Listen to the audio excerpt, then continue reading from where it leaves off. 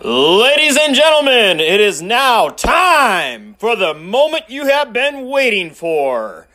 Coming out of the red corner, the number one podcast in Grand Forks, North Dakota, the Davecast MMA Minute.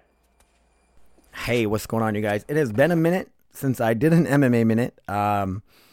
I talk about MMA on my podcast a lot. I just recorded podcast 118, and I wanted to talk about UFC 261 on it, and I totally spaced out. So, UFC 261 this weekend, Kamaru Usman versus Jorge Masvidal, did not disappoint. It had some crazy moments on it. The undercard had some really good fights. Randy Brown, man, look out for that guy. He starched Alex Cowboy Oliveira. He is just a tall, lanky fighter, got crazy fast hands, and he put on a clinic against Alex Oliveira, and I was very, very impressed. Anthony Smith, for the guys who don't know, my first pro fight ever, Anthony Smith was the main event on there, and he armbarred, I can't think of the dude's name. He's kind of a local fighter. He was just kind of, I don't know, not the best fighter if you ask me. I got in a bunch of trouble with the law. I can't think of his name right now. Anyway, Anthony Smith, Jimmy Crute had fireworks written all over it. I was excited for the fight, and Anthony Smith landed a leg kick on Jimmy Crute, and Jimmy Crute's foot stopped working, and he couldn't come out for the second round. I don't know if it's if it numbed a nerve or what it did, and you see it happen a lot when people do the lower calf kick on people, and it just numbs the nerve and their foot stops working. It was crazy. So Anthony Smith got the win there. I did not expect it to happen at all. I had Jimmy Crute as my pick in that fight. But, and then speaking of leg injuries, going into the next fight, Uriah Hall, Chris Weidman, was super excited for this fight. Weidman needed a win. He needs to try to stay on top. Uriah Hall was going to be a really tough fight for him, and comes out.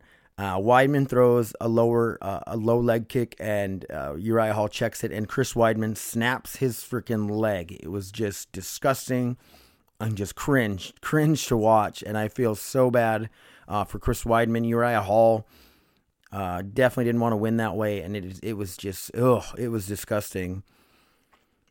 And the craziest part about it, man, is you can't even write this if you're writing a movie script, right? Where Chris Weidman, when Anderson Silva broke his leg in the same fashion, was against Chris Weidman, and then Uriah Hall was Anderson Silva's last fight in the UFC.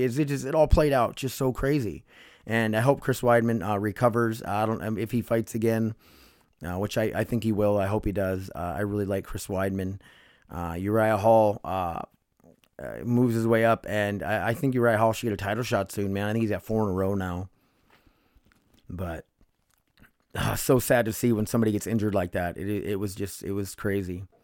The next fight, Valentina Shevchenko and Jessica Andrade. Jessica Andrade is a short, stocky, powerful little wrestler type grappler fighter, and Valentina Shevchenko is just all around an amazing fighter, and she put on a clinic against Jessica Andrade and was just taking her down and beating her up, and she beat her at her own game. It was very, very dominant.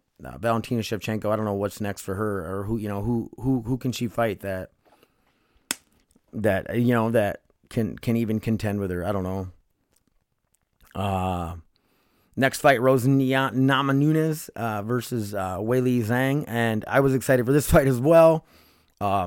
This one had fireworks written all over it too, and Rose comes out and looks amazing and lands a head kick, knocks out Zhang. And that's all she wrote. And Rose got super emotional, and she's getting shit for crying. It's like, fuck off, man. Like, she just gets emotional. She's an emotional person, and that's amazing. What she did to Weili Zhang is just insane, and good on her. And Rose is back to the top, got her title back. And I'm super ecstatic for Rose. She trains at Minnesota Martial Arts Academy from time to time with Greg Nelson and them, and it's like, I've done training with Greg Nelson and some of those guys, and it is cool to see. So cool to see. The main event, Kamaru Usman versus Jorge Masvidal, the rematch. Their first fight, Jorge came in on a 6-day notice, took it short notice, and they went all 5 rounds, and Kamaru Usman won a unanimous decision. And Jorge had his moments in the fight. I know in the first round, it looked like he actually won the first round, but then Kamaru came on and pretty much beat him up the rest of the fight to get the unanimous decision. So they get the rematch. I'm super excited for this fight. People were saying Jorge's dangerous, and he is, and he has a chance to beat Kamaru. But I was telling people, man, Kamaru Usman is such a beast. He gets better with every single fight. And this fight, dude, he came out in the second round and hit Jorge with a laser right hand. And it was just a highlight reel knockout. And Jorge was out, dude. It was crazy. First guy to ever stop Jorge Masvidal. And it didn't disappoint, man. What's next for Kamaru Usman? I don't know. The welterweight division is full of killers. And it's just, I'm excited to see more fights from Usman. I can't bet against that guy. He is so good. Such an athlete, and he's fighting for, he's an American guy, but he's from Nigeria originally. His family is and stuff, and he's just a very prideful fighter. I'm so excited. So that being said, you guys, that was a breakdown of 261, and that was the MMA Minute. So I just ran through it real quick. That's why it's called the MMA Minute, and I hope you guys liked it. Hit me up, you guys, davespodcast1@gmail.com. If you have any questions, you want me to talk about anything, or you disagree with my breakdown or whatever. I love you guys. Thank you so much for listening. Dave's Podcast on Facebook, Dave Helmbrecht on Facebook.